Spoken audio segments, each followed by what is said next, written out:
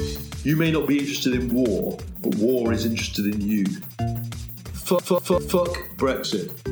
You know, I really want a sword or a cudgel or whatever it is, mace. That's communism. Chimpanzee society, baboon society, dolphin society. I have a Red Guard Nightblade, if I remember rightly, and I'm a DPS, damage per second. Oh, yeah. If someone listening to this doesn't know what DPS stands for, they might think it's some weird porn thing. Chimpanzee society, baboon society, dolphin society. Just you run around and try in a mass group and try and kill people. That's communism. Fuck Brexit. You know, I really want a sword. The Israelis have shelled me. You know, don't worry about me. All the sick memes of really criminal shit was going on there.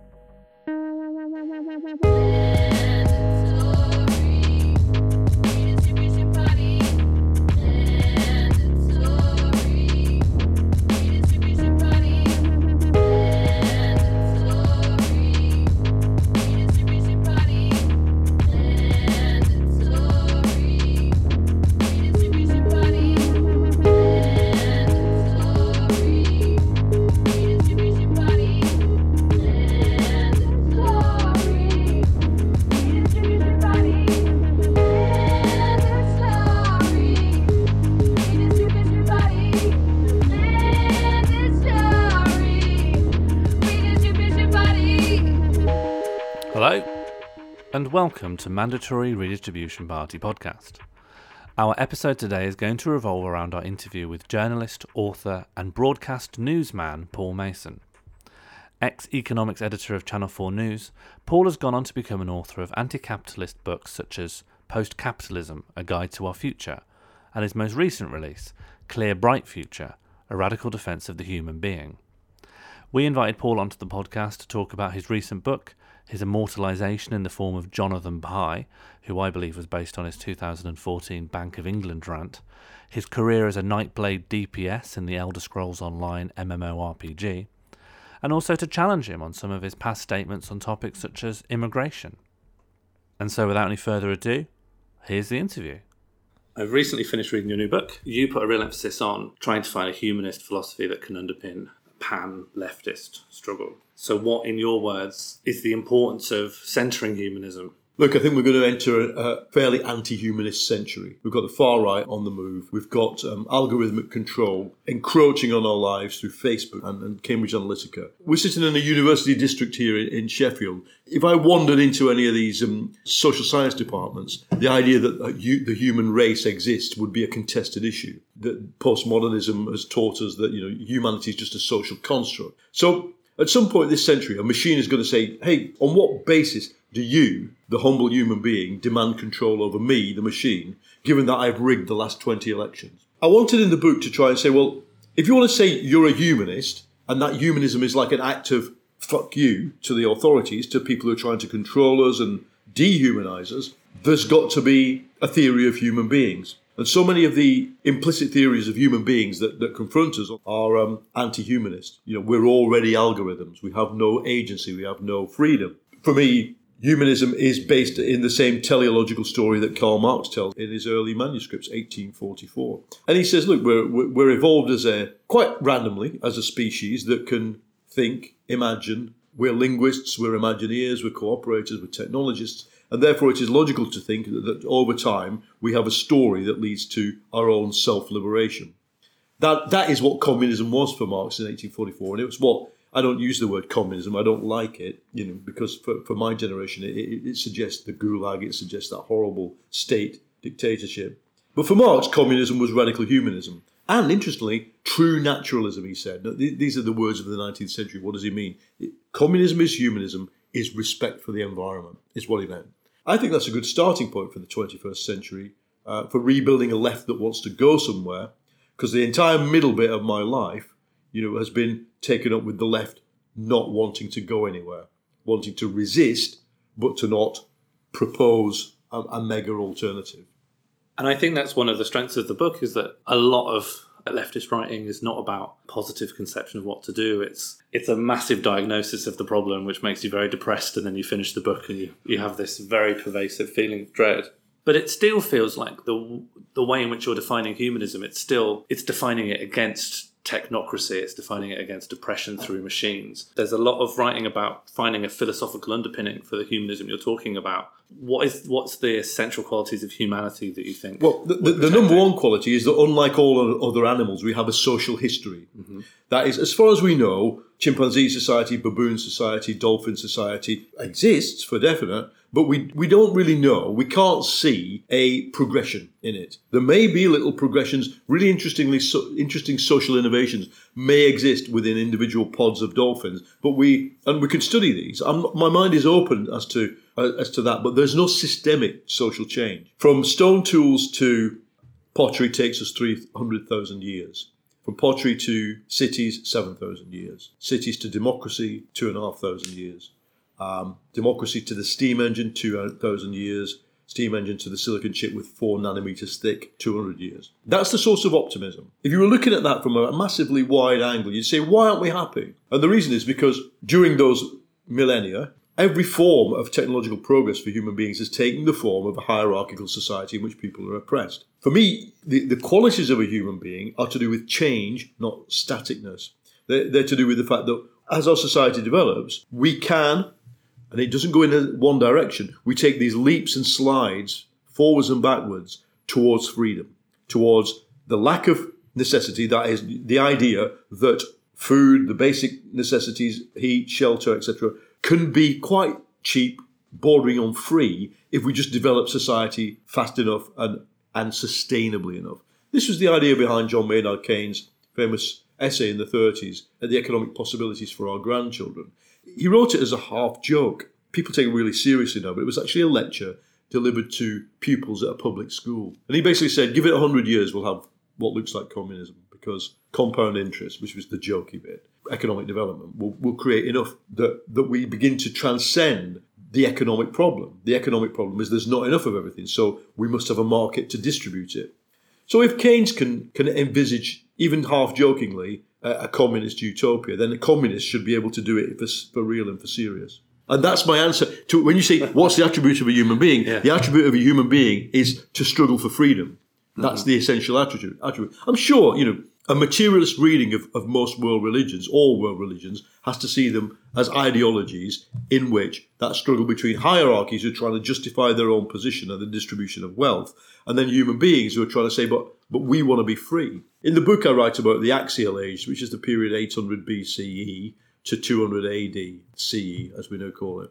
And I think we know a lot more about the material underpinnings of that period, the period of cities plus mercenary armies plus money, plus humanistic religions from, Buddhism, Confucianism, the later Jewish prophets and philosophers, Christianity.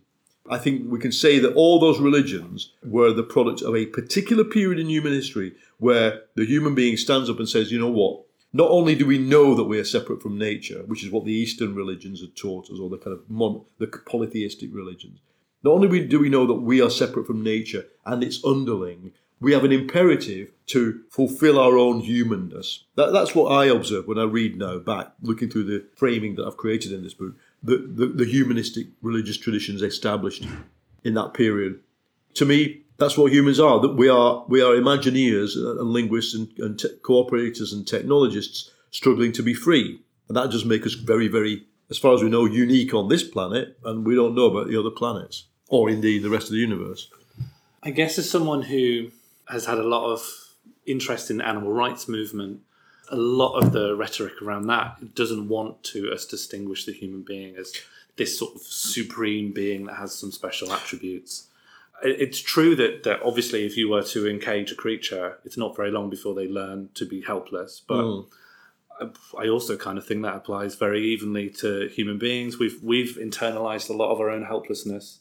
I guess I'm ill at ease with the idea that we've got some long-running teleology that can lead us towards some kind of predestined future, I think it's equally likely we'll have the boot coming on us forever. Yeah, I mean that's the reinterpretation of Marxism that Rosa Luxemburg made in her famous phrase "socialism or barbarism." It's not predestined that we free ourselves because the mode of progress is always hierarchical. People look at Marx and they think of he's kind of some mechanistic philosopher of universal progress. He isn't. He's the first line of the Communist Manifesto is that the class struggle ends either in a new domination or the mutual ruin of the contending classes. The mutual ruin is possible. The proletariat and the bourgeoisie in class society can destroy each other.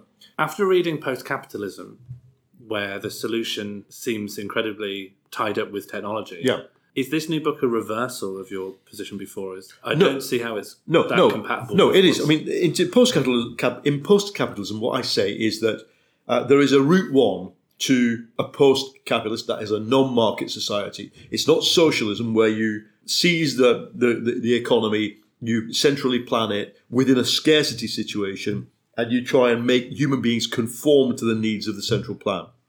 Instead, because information technology is unlike all other commodities in the sense that it disrupts the price mechanism, it makes some things cheap and some things free. Some things should be free. They cost nothing to reproduce. Because it creates vast stores of utility, usefulness for free through the network effect, because it delinks work from wages and blurs the edges between work and non-work, and because it is inherently democratic. If I discover a flaw in a computer program tonight, then everybody's copy of that program is updated tomorrow morning. So because of those four qualities, price disruption, network effects, blurring of work and wages, and democratization, we can use information technology, I argue, to rapidly free ourselves from necessity. And if we decided we're going to use this, instead of creating monopolies whose sole purpose is to make something that should cost 1 penny, 99 pennies, like a music track. Instead of doing that, we pursue cheapness and free utility. Then what you create is a kind of wiki economy. You create an economy in which Apache, Linux, open source in general, wiki-based free information sources, that principle spills over so that you then get the anarchist bakery, the cooperative local grocery, then you get the organic farm in a city run collaboratively, then you get the credit union, then you get a bank like Triodos in the Netherlands that's got about 2 or 3, 4, 5 billion euros of money under management, but does not want to make a profit. That's the post-capitalist thesis. What wasn't there in the post-capitalism book was a theory of agency. Who will make it happen? No, there was an implicit theory of agency. It is the networked individual. It's all of the people exploited by the present forms of capitalism, who, by rebelling and demanding a different form of economic activity and structure, will have to create an alternative to capitalism. At the same time, in post-capitalism, what I was concerned about was the power of monopolies to stifle the economic potential of infotech. In this book, I'm concerned about the power of monopolies to strip our lives of agency full stop through surveillance and algorithmic control. And I started writing the book thinking that was the main problem. And I think it is the strategic problem in the 21st century. But the more I studied the way technology is stripping us of agency and selfhood, the more I realized that the problem of now is the same thing. The eviscerated self that the neoliberal era has created, this performative human being behaving like a machine, is actually the entry-level drug for what comes next, which is when the Chinese state says, these behaviors you've learned in your 20 years on Earth as a market subject to the Chinese population. Well, now we've systematized them into a kind of machine logic, and the machine now runs your life. I absolutely accept that climate change is the existential problem of the 21st century. An equally big problem would be if we lost the Enlightenment. We lost the idea that verifiable thought, verifiable knowledge was a thing, and that instead all knowledge became relative and all truth claims were subjected to a machine owned by the government. It's scarier than Orwell. Orwell's dystopia needed human beings to run it, but I don't think this one will. I'm going to move on to some much lighter questions. I thought this was meant to be a comedy podcast. Right. I mean, Well, something I personally have been desperate to ask you is, do you remember in 2014 there was a clip of you going on an unscripted rant outside of the Bank of I England? do. And I noticed that less than a year later, an actor called Tom Walker made a character called Jonathan Pye, who's also going on an unscripted rant on the streets of London. I'm so glad I inspired that meme. If I did, Is that do you believe that Jonathan Pye is based on you? I think it could be. But let me tell you the story of what happened then. So this is about the 5th bank scandal, and every time you do a bank scandal, you have to stand outside RBS, this ultra posh HQ in London Spitalfields, and do pieces to camera because it's always them. Number one, it's nearly always them. There's a weird thing in the City of London of filming or taking photographs of buildings often brings the security guard out to try and arrest you. Because they work for a global bank with billions of pounds under management. They think that they have the power to sort of call the cops on someone who's filming. Now, on this day, this guy came out and said, "Oh, you can't film the building." No, I was standing on a public place filming the goddamn building. Mm-hmm. And I just said to him, "Look, why don't you turn around, go back into the fucking building?" I'm afraid I didn't say that. And actually ask whether anybody's breaking the law. Mm-hmm. Because I'm here reporting on the biggest crime in your sector that's ever been reported. And I got really mad. The thing was, at that time, Channel 4 was trying to be edgy. Channel 4 News, it was trying to be edgy. And they had this theory that if they did things on the internet, this was the management's theory, if they did things on the internet, then Ofcom, which regulates TV, would take a lenient view as long as those things didn't actually go on the internet. This theory was quickly disproved by that piece because the management of Channel 4, which buys Channel 4 News off ITN, went bonkers. And everybody had to do a retraining course on what the rules were. But the weird, it wasn't just me. I didn't just do it and then put it on my phone and it went out. It was filmed on a TV camera. It was editorially managed. It was signed off by the most senior person I reported to. And they thought, this is great. And then the management was like, fucking hell, what have you done? It was, and there was nothing libelous in it. It was simply my reaction. It was my genuine reaction. I was so angry. I know people whose businesses were destroyed by RBS. There was this thing called the GRG in RBS. What it was designed to do, the bank was fucked. The bank had a lot of bad debts on it. And in order to restore their status, they had to get all these bad debts from small businesses off. So they tried to manage them all to bankruptcy. And I have got friends who, an RBS guy turns up at their shop and they says, your overdraft limit's just been cut from 15 grand to 5 overnight. All businesses run on over. You're dead. And, without going into the details, these guys were very depressed by that. They'd put their lives into their small business. And then the next minute, I'm seeing the security guard tell me, you can't film our bank. Mm. This, to me, it's not the fact that individual people in RBS committed a crime, which they did, and I think they were prosecuted and punished for it. It's the fact that the power system just rests on this implicit assumption that I can't film a building in the City of London. So yes, good for Jonathan Pye. I hate RT, to be honest, so I never watch it. I think he's off RT now. What is he on now? I think he might just be going off the Facebook and YouTube stuff. Good. If more people got angry, there'd be more catharsis. No, you might not have been. Jonathan Pye's it's all written by a Spiked Online guy now. It's gone full Oh no, I know. Yeah. It's gone right wing, but yeah. Anyway, good. It's quite good to be a meme. Yeah, it's good to be a meme. Yeah, that'll be the lasting legacy of that moment. This is another really trivial question, but go for it. There's a point in the book where you're talking about people using technology who are externalizing their thoughts at certain times, and the example you use is laying siege to a castle in Elder Scrolls Online. Yes! Good. And I was thinking, why on earth he brought that up? I've outed myself as an Elder Scrolls Nightblade. I'm a Nightblade. What am I? I'm a Red Guard Nightblade, if I remember rightly. So Red Guards are a race. And I'm well familiar with the Elder Scrolls. Nightblade, just for the readers, in case they don't know, Nightblades are a particular kind of fighter. And I'm a DPS, damage per second. Oh, yeah. If someone listening to this doesn't know what DPS stands for, they might think it's some weird porn thing. Anyway, so I'm a damage per second person. And you know what? I love the collaborativeness of it. I've been on and off. I have these periods where I do have to play multiplayer. Do you think the collaboration of Elder Scrolls Online is the post-capitalist No, dream? But let me tell you the story. I've been playing multiplayer games since broadband came in. And I love the collaboration aspect of it. For me, it gets serious at the point where everybody's on the voice servers, and there's always some kind of alpha male going, "Fuck you, fuck you, you just fucked up that, you fucked that, you fuck." It's like you think, and you're thinking, and a lot of the American ones have got this fake.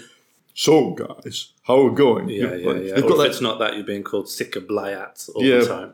But so I don't use a voice. I don't use voice anymore. I just Zerg. I love Zerging. Do you know what Zerging is? From StarCraft. Yeah.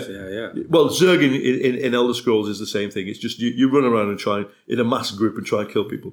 I find it quite gratifying, but I get to a point with it and then I just basically drop it. I mean, I'll tell you what, when it was... Have you been less interested in the single-player Elder Scrolls releases, or are you mainly just an online guy? I played Skyrim when it came out. I was... do you know what I really loved about this? The single-player Skyrim was the music track. It was a superb soundtrack, and I realised that the production values and storytelling of these things were actually really good. I've got friends in the gaming industry who do game design, and they're all trying to move away from that into little twee Shakespearean games. Yeah. But I do think that... people might think, I'm a 59-year-old person, that it's weird for me to be taking part of it in this. But I think it's part of reality. I think there's more storytelling. I don't know if you know, but I have an avatar in Second Life that is me. It's called Paul Mason. I think you might be the only person that plays Second Life. I don't. Well, no, I've never touched it for more than... I think it must be more than 10 years now, but when it first came out, I did a feature on Second Life, and I went to Silicon Valley to talk to the Second Life people, and they made me an avatar of myself. Oh, okay. And so I went and I built a little museum to the Paris Commune on my little patch of earth, and then then when all the kind of weird organised crime and sick, all the sick memes of really criminal shit was going on there, I got off it very quickly. But he's sitting there somewhere, this Paul Mason. Of course, he couldn't have any fun. I mean, I realised that everybody has it as some kind of an alternative ego, and they go and do all kinds of really crazy things. But I'm sitting there with my real face and my real name, so I'm just going, hi. Yeah, you've really come at it the wrong way. I've come at it the wrong way there. But I think multiplayer games are really... We know what they are, and isn't it weird if I went to the Newsnight's office and said, there'd be one little nerdy guy sitting in the corner who knew what it was. Mm-hmm. But a lot of people claim not to know what any of it is. And so that means they're missing the movies. It's like you've been sitting through the 1930s and you've missed the talking pictures. It's a pretty wild state of affairs with video games in particular, in that if you look at the figures, they're wildly popular, like 1 in 5 people must play. But in casual conversations, a lot of people pretend they've never heard of it. Who's Mario? What's that? There'll be some good sociology to be written. I was fascinated to find that Yanis Varoufakis was the chief economist of a was it Elite? I can't remember. EVE Online. EVE Online. He's in EVE Online. No, it wasn't EVE Online. It was some. No, he was a chief economist of a games company in San Francisco in Potrero Hill. So he's a chief economist. Could be Elite. It could be.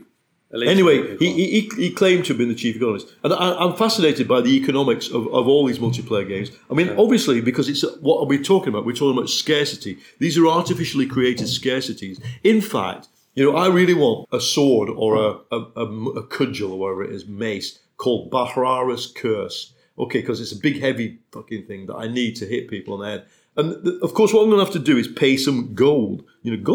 Gold to buy it. But in reality, everybody could have everything. So you've got everybody, as long as a copy of it exists on the server, every player could have everything. And then what would happen? That's communism. When everybody could have all the different swords, shields, recipes, drinks that are in this world for free, there probably would be no fighting, because you're only fighting to accumulate the experience points and the gold to buy the shit. When ESO, when Elder Scrolls Online first came out, I designed, with some friends who are anarchists, the idea of trying to form a commune in it. Mm-hmm. And I've got the concept document.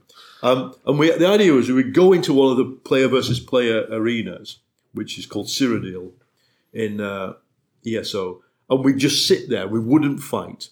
And we'd form a little village of different people from each faction, because you're meant to kill each other. Mm-hmm. There's a sign saying, "Hey, this is the enemy. This is how much you've got to hit them till they die." And we'd sit together and form a kind of commune.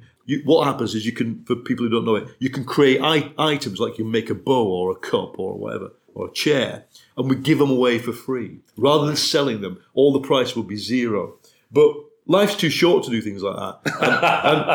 And in any case, the killing things is quite a lot of fun. Great. And it's a fucking waste of time. That's the other thing. In the end, after about 2 weeks, of binge playing sometimes, I just think, right, that's the end. Go back to my script. Go back to my play, my film script. But I don't know. I think, why do you think people are so enwrapped in the sociality of it? Of online gaming, yeah. I think one of the big things is not just the anonymity, which people say is why people end up griefing or being mean to each other, but everyone's internalised so many negative thoughts about themselves, their voice, their appearance, every external aspect of their own body. So you can be like, well, I'm just this cat person now and I can jump over a mountain. Who's going to have a go at me now? As an aside, after our interview, I ended up looking at Paul's jaunt into Second Life.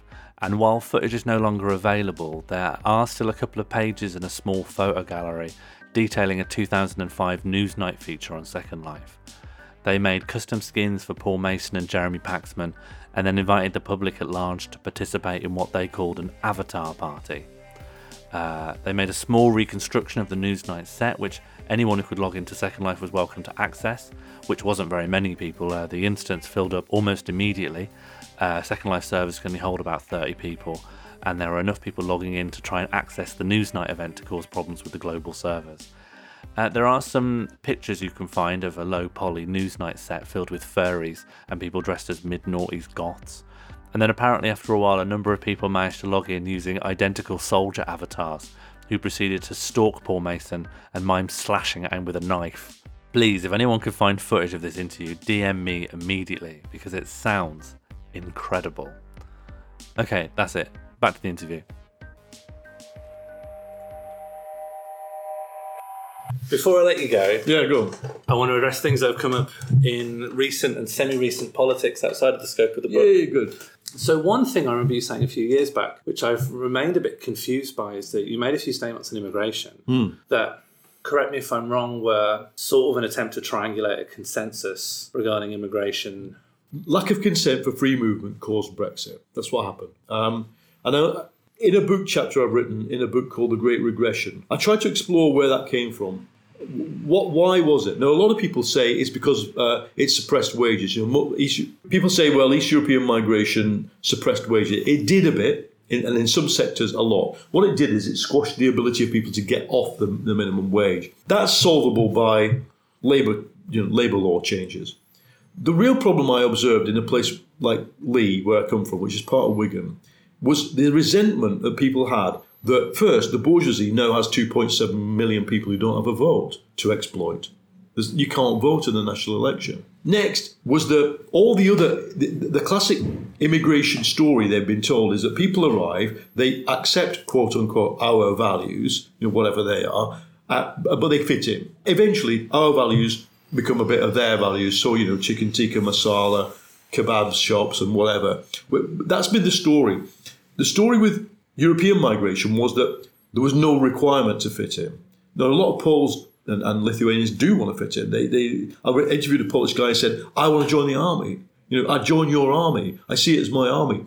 But the existing population only saw it as people with rights but not responsibilities.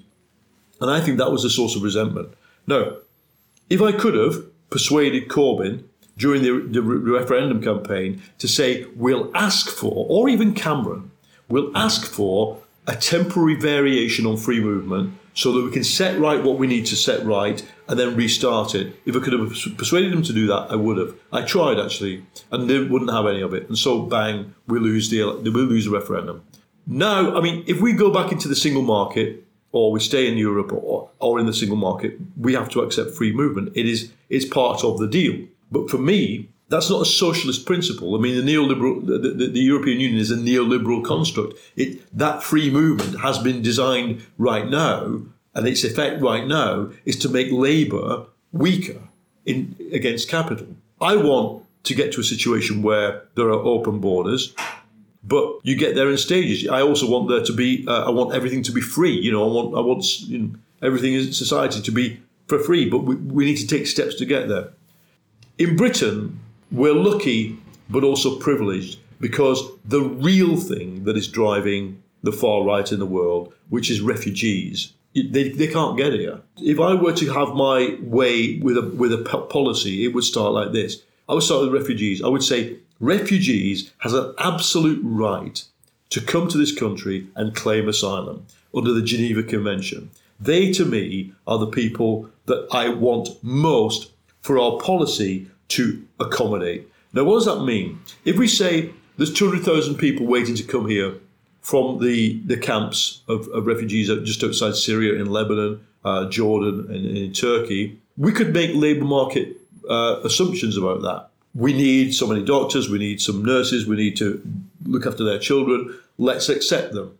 Now, if we did that, I'd also say then, well, in an ideal world, do you need so many people who already live in Poland, Lithuania, etc., to come? I would like to have a program where migration could be managed via the labour market. Not by saying you can't come into our country. Of course, people are welcome to come in. But ultimately, if we're going to have an industrial policy that says we need 10 new industrial centres in South Yorkshire, we're going to need people. We need to be able to understand where they come from and try and make sure they come here and not just go into a kind of bedsit on the edge of London for no reason. I don't think there's anything anti-socialist about trying to manage migration. Practically, if we're going to stay in the European Union, which is what I want us to do, we have to accept free movement. We have to mitigate its negative effects for people who already live here, and there are negative effects, and we need to have an argument with people. So I don't take a liberal view on free movement. And when it comes to open borders, though it is my ultimate aim, so is free love. But every time right now somebody says the word open borders, a new person turns fascist, because all they can see is refugees coming without control. A lot of people characterise But didn't you just advocate for refugees should be able to come in? You said it was like Eastern European workers that you wanted to, but you are advocating for refugees. I'm advocating for refugees have an absolute right. Economic migrants have a relative right. Now, a lot of people, anti-racists, say, you're creating two tiers of migration. I am, yes, because we've signed the Geneva Convention. If I'm fleeing from Syria, shitting myself that I'm going to be killed or murdered or assassinated or all the kinds of things that can happen to you, and I arrive at Dover and say this, I don't want to be standing next to somebody who says, I'd like a job. I have an absolute right to cross this border. And that is the Geneva Convention. There is a hierarchy of need in movement across borders. The point is to say, if you're starving and you're insecure and you feel that most people who arrive have a mixture of economic and political insecurity. There's two things. Practically, I want us to stay in the European Union or the single market if we can't stay in the European Union. Therefore, practically, I have to defend freedom of movement. We have to do things in Britain that prevent bosses using freedom of movement to say recruit only Polish workers into a workplace, to hyper-exploit people. That's one thing. But let's detach that problem from the problem of the refugees. You know, that 1 million plus people who came in 2015 to Europe may not be the last surge. That was a geopolitically caused surge. That is, the Syrians bombed their own population and Erdogan turned the tap, allowed them to come across to disrupt Western society. It's quite clear that happened. Next time, nobody may be in control. If we get droughts, famines in sub-Saharan Africa, North Africa, breakdowns of order in North Africa, that's our problem. That's our problem. It's not their problem. It's our problem. We have to mobilise resources to move people out of drought areas, out of areas that are facing famine or civil war or genocide, like in Rwanda. What I'm trying to say is that the British political discourse on migration has been very skewed towards economic issues. That has given us this kind of free pass, which our European colleagues don't have. They have to decide if 1 million people come because they're terrified of dying, do we let them in? And the Germans let them in. Good. They did it in a chaotic way and did it in a way that didn't explain it to anybody. So that's my position.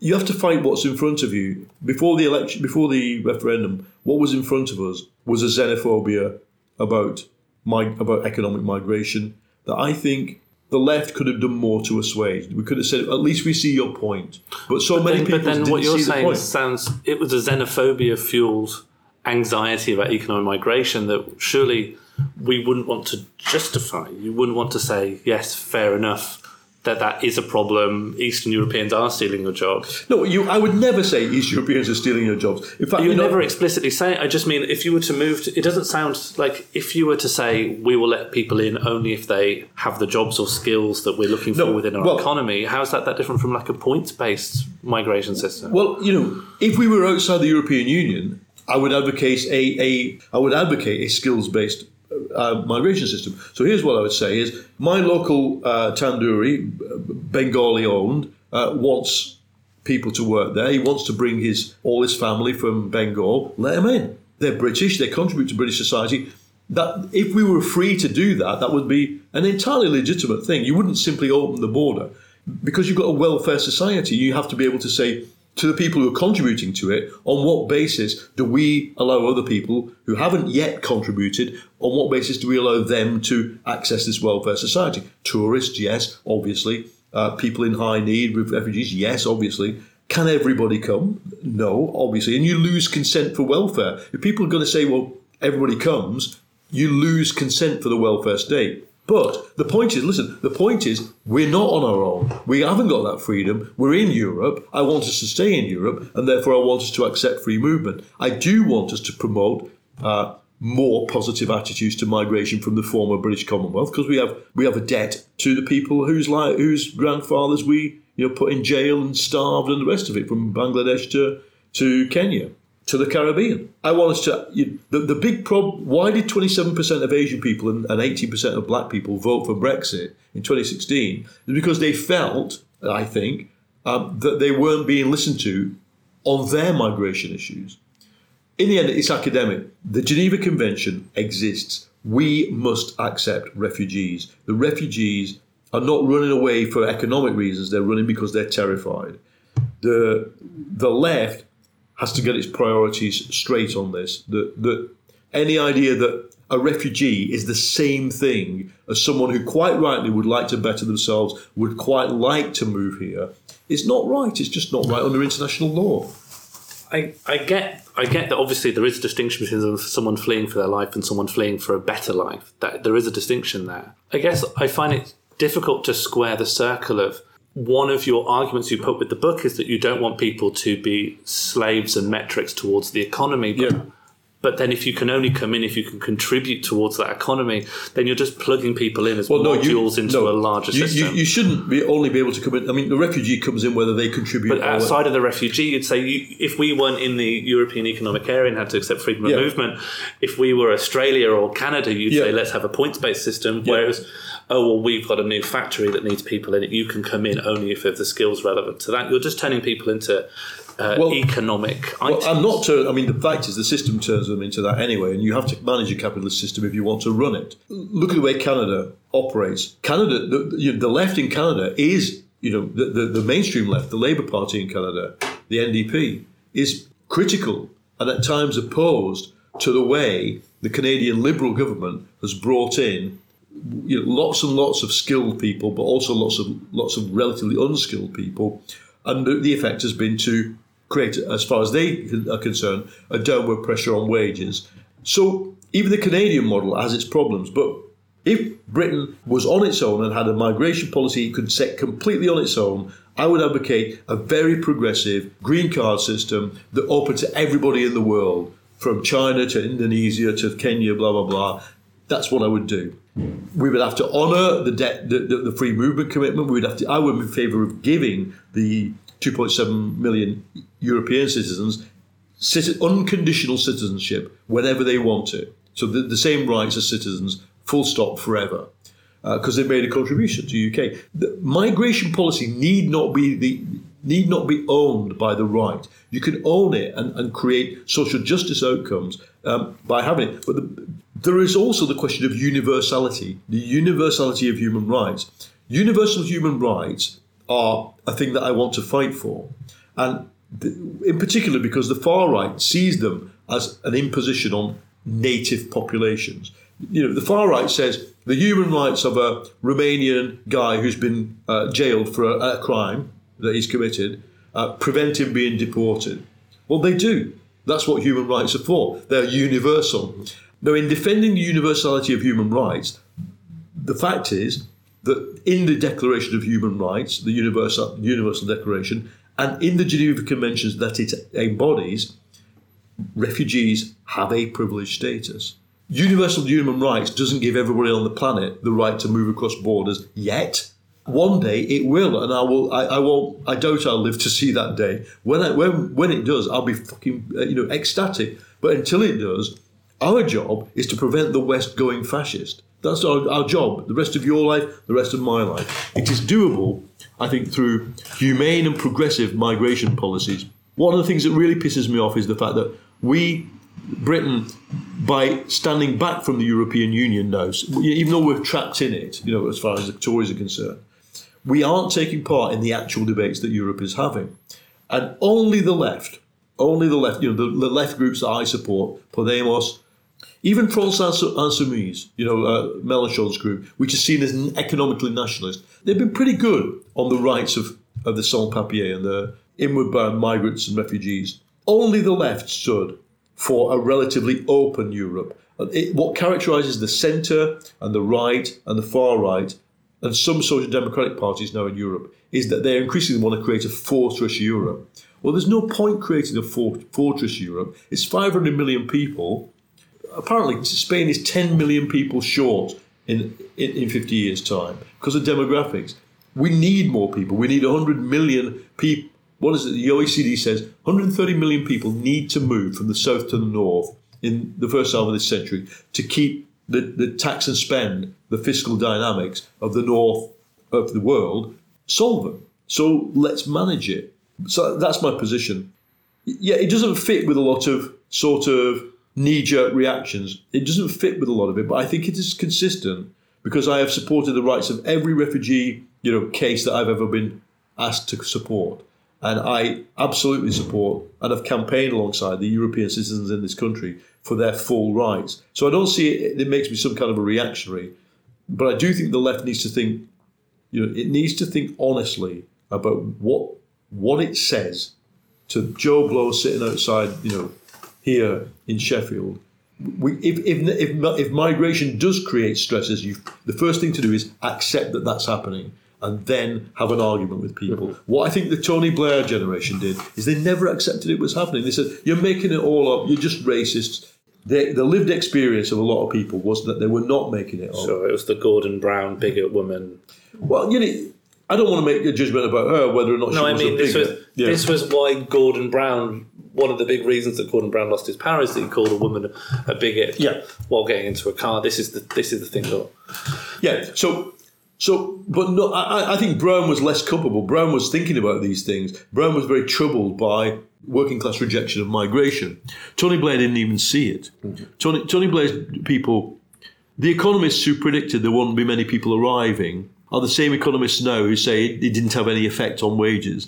And it had a marginal effect. You can't say it didn't have an effect. The Bank of England has found it had an effect. The main impact was not on wages, it was on the way people felt about migration. And nobody cared until UKIP came along. And as a journalist, I was reporting the early UKIP stuff, and it was frightening, the articulacy of the people who were behind it. They weren't fascists, they were quite normal people. If we'd have at that point said, we see your point, you've got the wrong end of the stick, we're going to do something, let's discuss it, it might have headed some of them off. But all they were met with was disdain. And now a lot of them are racists, and a lot of them are. I mean, UKIP. Sure. And it leaves us in the mess we're in now. Yeah. I guess for my last question, in the outcome of the European elections, you've written a piece for The Guardian pushing for Labour to become a full-throated Remain Reform party. And that's causing you a lot of grief online at the moment. But the Israelis have shelled me.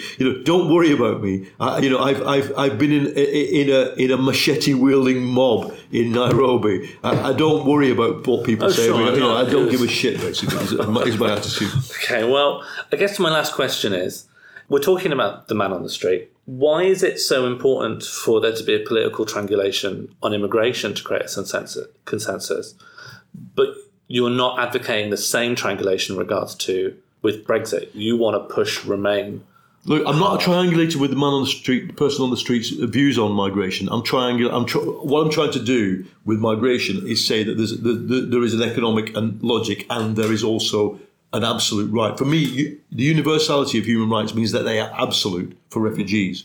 Now, when we come to Brexit, we're not in the world of human rights. We're in the world of grubby outcomes. We're in the world of a binary outcome. I now think with Theresa May going, there'll be a new Tory Prime Minister, maybe even by the time this podcast goes out, creates a situation where soft Brexit becomes, I wouldn't say never, there's probably a 10% chance of a soft Brexit. Some Labour rebels deliver it. But the more likely chance is that the Tories go for a ultra-hard Brexit and they want to get it through threatening no deal. No deal is a disaster.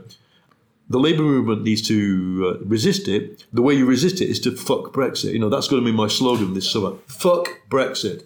So within that, I want to be able to have the argument in these working class communities where people have rejected the European Union that, look, you want more autonomy from Europe, you want more democracy, and Europe for sure takes sovereignty away from you, but all the solutions that are being sold to you give you less sovereignty. What frustrates me is that the inability of relatively intelligent politicians to say this. You want more freedom, but what you've just signed up to is what they said on that documentary. Britain is now a colony of Europe through signing up to a soft Brexit. So if you want more freedom, you've got the wrong thing. We've got quite a good deal that gives us a say. I don't like what Europe is. I think it's a neoliberal construct. I think it's a hubristic project, full of people like Juncker who cannot see the problems that they're creating. Let us, alongside you, try and solve this problem. And above all, because it's now become also a culture war in Britain, a lot of my friends on the left don't want to fight the culture war. Well, my advice to them is what Trotsky said about World War I. You may not be interested in war, but war is interested in you. Sooner or later, somebody will walk into this pub and say, take down that notice. And it won't be fascism. It'll be, guys, like in America, like when you meet the kind of Confederate biking, clans in America with their leathers adorned in kind of KKK weirdness. It will just be that they'll exert a social pressure on you, your liberated society. You'll start to feel it, just like Christopher Isherwood in Cabaret is feeling. Even suddenly, the guy next to him in the comedy club or in the cabaret has the swastika on their arm. You think, fucking hell, how did that happen? Well, that's going to happen unless we stop this xenophobic wave. And what that means for me is that the progressive majority in British society have to maintain their differences. All the debates, whether it's transgender, whether it's migration, we can have them, but in the end, the progressive half of British society needs to defeat fascism. Otherwise, it will defeat us. And you know what I think is that, I don't know if you remember the Jules Rimet trophy. When you won it 3 times, you got to keep it. That's why Brazil kept it. And then it got stolen by somebody. And I think that if we defeat fascism twice, once in the 30s, once now, we get to keep democracy.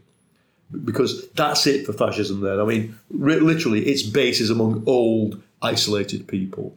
And we are a young, connected, networked, liberated people. And I think that if we get rid of fascism again, it'll be very hard for it to come back. Great.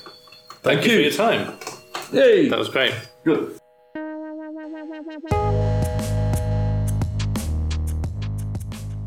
Mandatory Redistribution Party was created and produced by Sean Morley and Jack Evans. Our guest for this episode was Paul Mason. Our title theme was produced by Ella Jean. The additional track Robo Bozo was produced by Kevin MacLeod of Incompetech.com. All podcasts are subject to algorithms beyond our control, so if you're able to like, subscribe, leave reviews, or in other ways feed pellets into the machine so that we can succeed, our gratitude will be unending. Thank you.